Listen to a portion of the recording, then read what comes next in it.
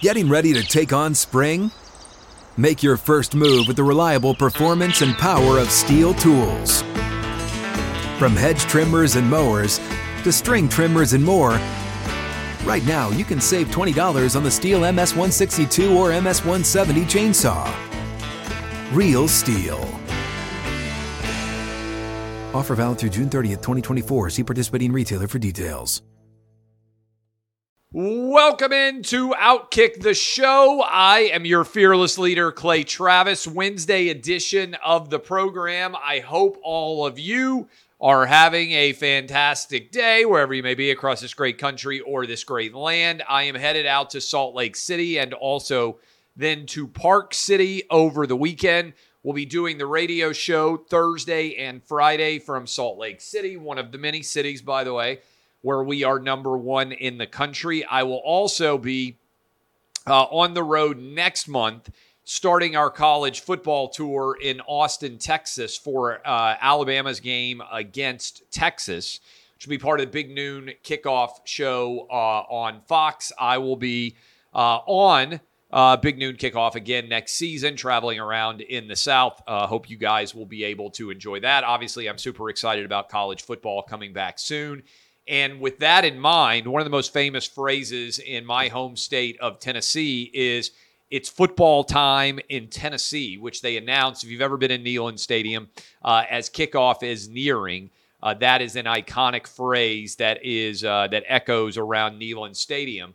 Well, it's early, but I went to a football game already. My sixth grader is playing his first ever season of tackle football.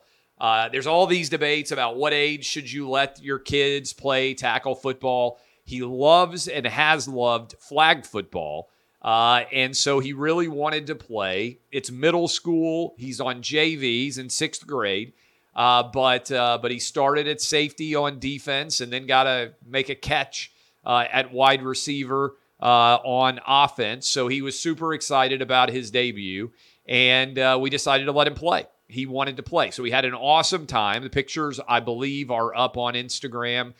They are up on Twitter, and they are up on Truth Social. Big audiences out there growing, a variety of different social media platforms. So I was really excited. It was a new experience for me as a dad, and he had an incredible time. So that was a fun experience.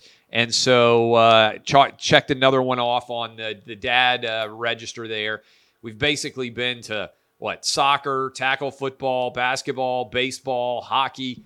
I've almost covered. I'm trying to think of what sport they could play that I haven't been to yet. And I think we've almost got everything checked off in the Travis boys. So chess, debate, literally every possible event that you can contemplate, dance. We have done them all. So anyway, it was fun. Last night, 7-game season. Game one is in the books. They lost 6-0. The other team got a pick six. Was the only points that were scored in the JV game. All right, Liz Cheney got smoked in Wyoming. Lost by nearly 40 points. In fact, she lost by 37 points when you actually break down everything. And look at the data. That's with 95% of the votes reported in Wyoming. And I thought this was interesting when Trump endorsed her opponent. Congratulations to Harriet Hageman. When Trump endorsed her opponent, Liz Cheney tweeted, "Bring it on." Here's a soundbite for you. Bring it. That was Liz Cheney on September 9th of 2021 when Donald Trump endorsed her opponent. Liz Cheney then lost by 37 points in Wyoming. It's not the worst of it. She then followed up the loss in Wyoming. Think about this for a minute. Followed up the loss in Wyoming by doing a speech where she compared herself to Abraham Lincoln. Abraham Lincoln never lost by almost 40 points in any election. And I told you yesterday exactly how this was going to go. But Liz Cheney did an interview this morning with the Today Show where she talked about potentially running for president in 2024.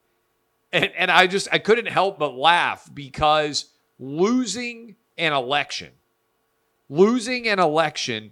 in Wyoming, which is as Republican of a state as there is in the country. In fact, it's the state that supported Trump more than any other.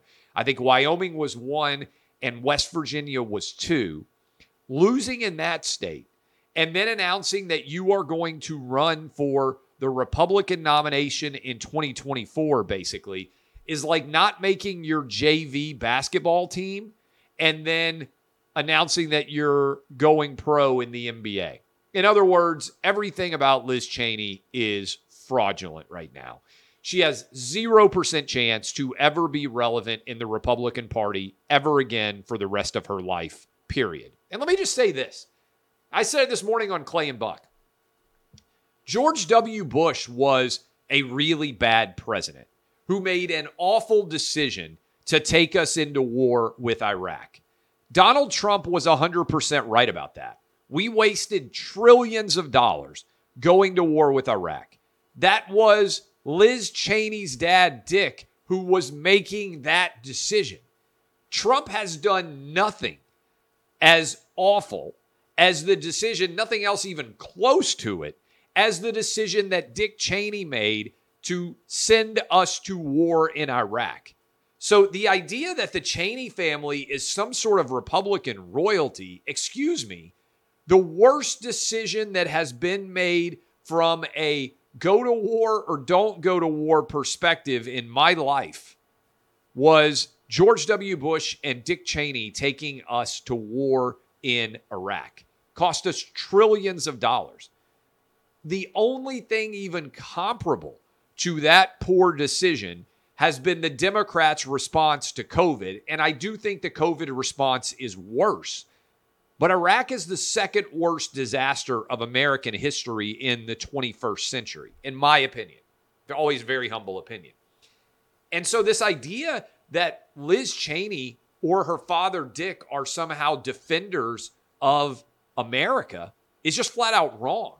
In the most consequential decision of Dick Cheney's political career, he was 100% wrong about weapons of mass destruction, and he took us to war in Iraq, and we wasted trillions of dollars and thousands of lives for zero benefit. Zero benefit.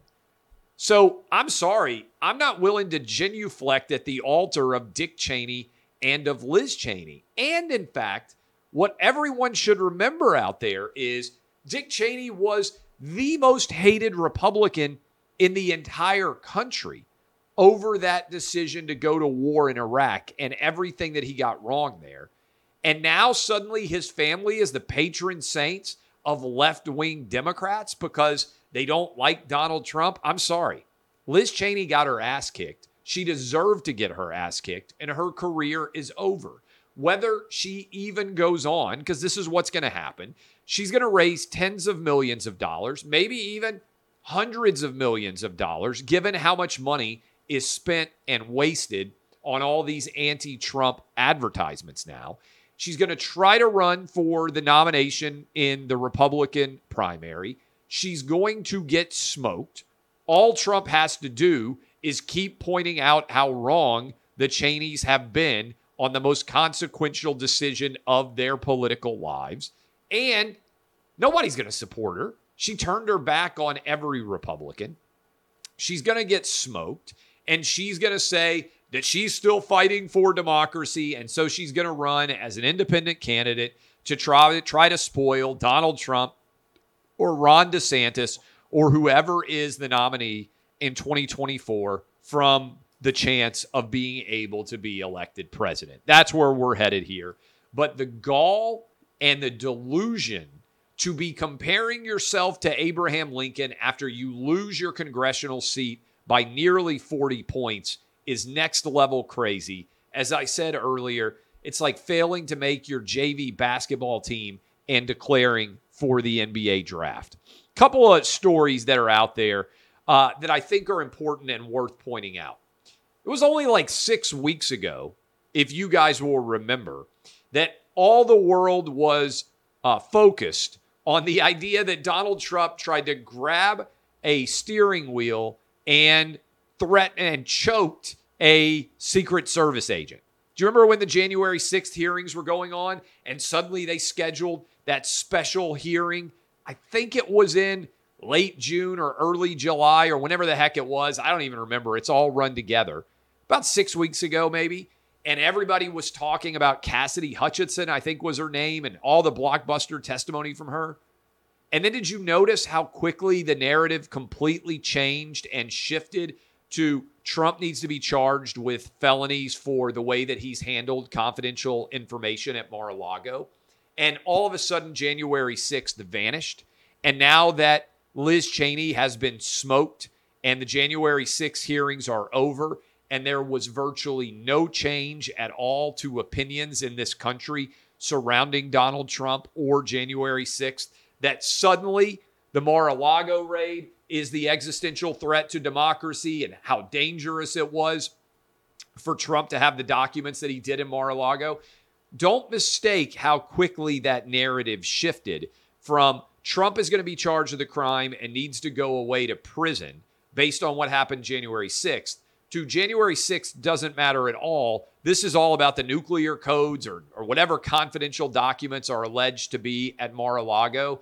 Again, there's a hearing tomorrow about whether the affidavit will be released, but just note how rapidly the narrative shifts. And this is why the analogy that I keep sharing with you that I believe is indisputably true is they keep saying over and over and over again, they're going to get Trump. Russia collusion, Trump's going away in handcuffs. Remember what would happen with impeachment 1, Trump is done. Impeachment 2, Trump is done. The January 6th hearings, Trump is done.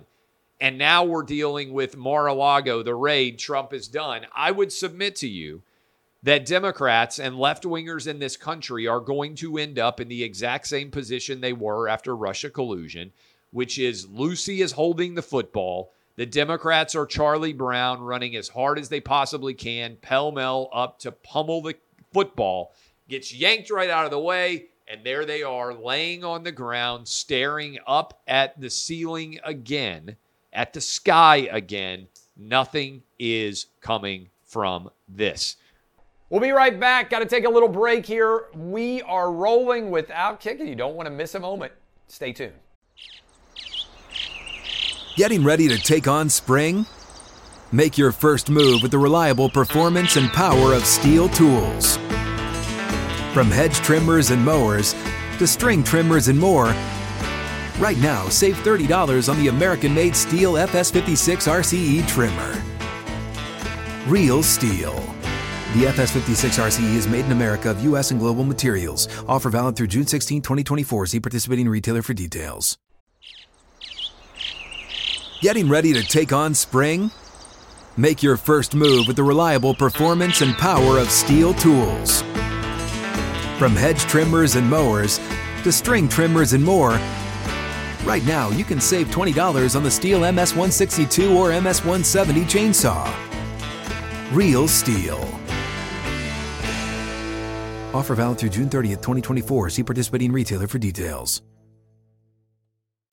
I don't know how many of you saw J.K. Rowling express support for Salman Rushdie in the wake of his attack and immediately was threatened herself that she was next to be attacked.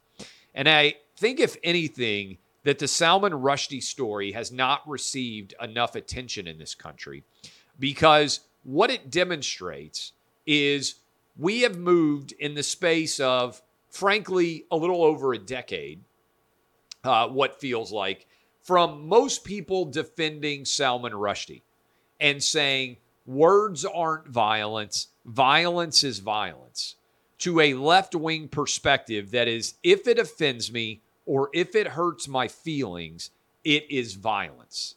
Words as violence has become a talking point for the left wing in this country. And what's important to remember is that that's completely and insanely untrue. Violence is violence. We have so expanded the definition of violence that if someone says something that hurts your feelings, that is treated as a form of violent behavior. No, what happened to Salman Rushdie is violence.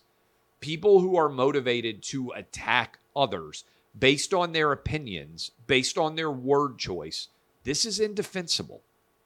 And it happened in the Charlie Hebdo situation in France, and now it's happened again with Salman Rushdie. But look at what's gone on in terms of public speakers and the danger to them. We had an attempt on Justice Brett Kavanaugh's life over his words, his opinions in Supreme Court cases. We had an attack on Lee Zeldin, the Republican candidate for governor in New York, that thankfully did not end incredibly in violence. And then Salman Rushdie was nearly stabbed to death on the stage, and his topic was going to be America being safe to have expressions that sometimes are controversial. It's a big deal. It's a time to choose a side.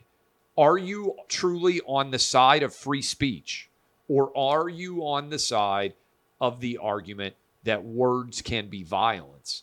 Again, it's a really big deal. It's a crucible moment in our nation's history, and I think, unfortunately, that Salman Rushdie's attack is, in many ways, not only the physical attack itself, but a metaphor in a larger context for the discussion and the debate surrounding speech, permissible speech, what is violence. And I just want to echo, violence is violence. Words are not violence. And certainly the expansion to the concept of silence is violence, which is what a lot of left-wingers say when they walk around with signs. Speaking of silence being violence, I've been really encouraged. There's a 155-year-old school in Nashville, Tennessee, my hometown. It's called Harpeth Hall. It's an all-girls school. Last week, Outkick brought you the story that Harpeth Hall was considering allowing men who identify as women to apply to the school. They had a new diversity and inclusion policy. And that new diversity and inclusion policy could have led to boys who identify as girls being able to attend this 155-year-old all-girls school.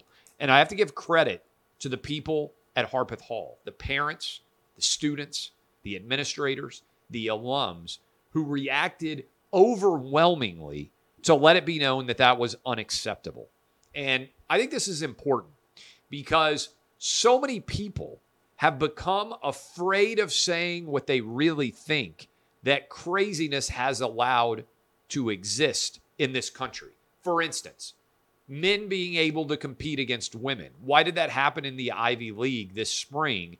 Because so many parents and so many competitors were afraid to say what they really thought that this happened. I had this conversation with my wife in the wake of the Harpeth Hall story coming out, and she said, Clay, I don't think that there are going to be a lot of parents that speak out against this because they may all agree with you, but many of them are going to be afraid of being targeted by the woke community if they speak out against the idea of boys who identify as girls being able to attend their school.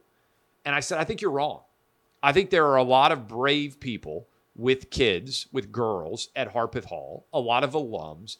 I think they are going to speak out and they are going to ridicule this idea, this new diversity and inclusion policy. And I was ecstatic when I saw this letter that came out on Monday night. We wrote about it yesterday at Outkick. This is how you win and fight back against craziness. You have to be willing to speak up for sanity and for basic biology and for your kids, for them to be in a position to get a great education at an all-girls school. There was a reason why you made that choice. It was specifically so boys wouldn't be there. And I think the parents, I think the alums, the students, the girls who have spoken out, props, bravo to them for taking a stand and putting themselves out there and standing up to this absurdity. I was very encouraged by it. The CDC, opposite of being encouraged. The CDC is essentially, Rochelle Walensky, the CDC director, has announced, hey, we basically failed. Our bad. We got this all wrong. Our flaw, no big deal. Sorry about that. The CDC admitted that they failed on COVID when it came to information. The next step is actually holding some of these people accountable. I think there should be criminal investigations into Pfizer, into Moderna, and into Johnson & Johnson over their COVID vaccines and when they knew that they were not actually protecting people. I think there should be criminal investigations into Dr. Fauci. And I think there need to be people held accountable. The people who signed the Great Barrington Declaration and were right about everything on COVID, they should fire all of the top scientists at the CDC for being this wrong on this policy, and they should replace them with the signatories of the Great Barrington Declaration. Because ultimately, when you are in a position of prominence, all you are really judged on in terms of the quality of your job is how good were you at decision making. You had all the data, all the points out in front of you, and you have to make a choice. And the CDC director and everyone just about advising the federal government on COVID got it all wrong. And so there need to be consequences for what I believe was criminal fraud on behalf of the COVID shot pharmaceutical companies. I believe there was potentially criminal fraud by Dr. Fauci and his minions in covering up the gain-of-function research COVID-related in the first place. At minimum, however, all of these companies should have their immunity stripped, and they should be able to be sued in civil courts for liability surrounding the COVID shots. All of their profits should have to be disgorged, and there should be severe consequences over this beyond a shadow of a doubt.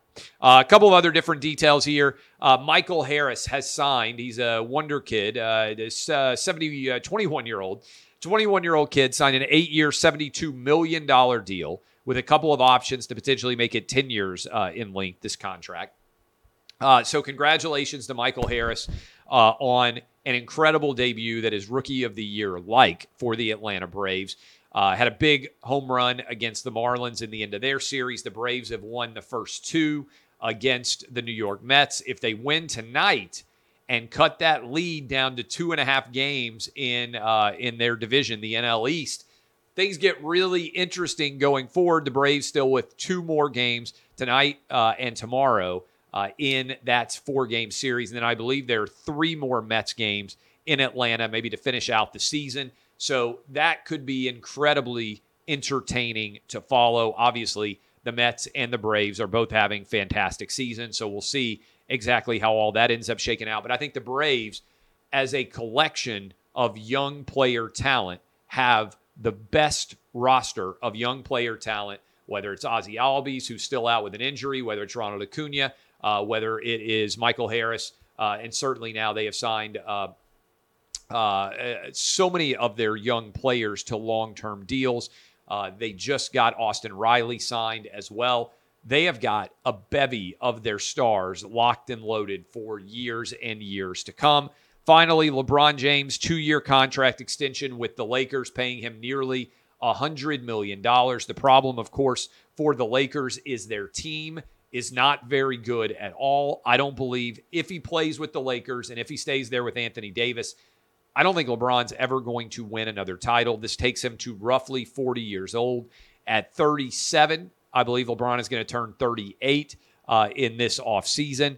I do not believe that LeBron is anywhere near winning another title. If he's going to try to win another title, he's going to have to get himself traded. And I don't think the Lakers with Westbrook and with Anthony Davis and that cadre of talent that surrounds LeBron is anywhere close to being a championship caliber team. I think LeBron as a major contender is out the window. All right, I'm going to head out. I'm headed to Salt Lake City. Look forward to seeing many of you in Utah. I am Clay Travis. We'll be back with this show on Monday, which, believe it or not, will be week 0 of the college football season. We are going to have college football games underway in about 9 days. And so that should be pretty exciting on August the 27th. A bunch of games going on. I'm Clay Travis, DBAP unless you need to SBAP. Thanks for all the support of Outkick. I will see you guys on this show Monday. You'll be able to hear Clay and Buck Thursday and Friday from, like I said, Salt Lake City. See y'all.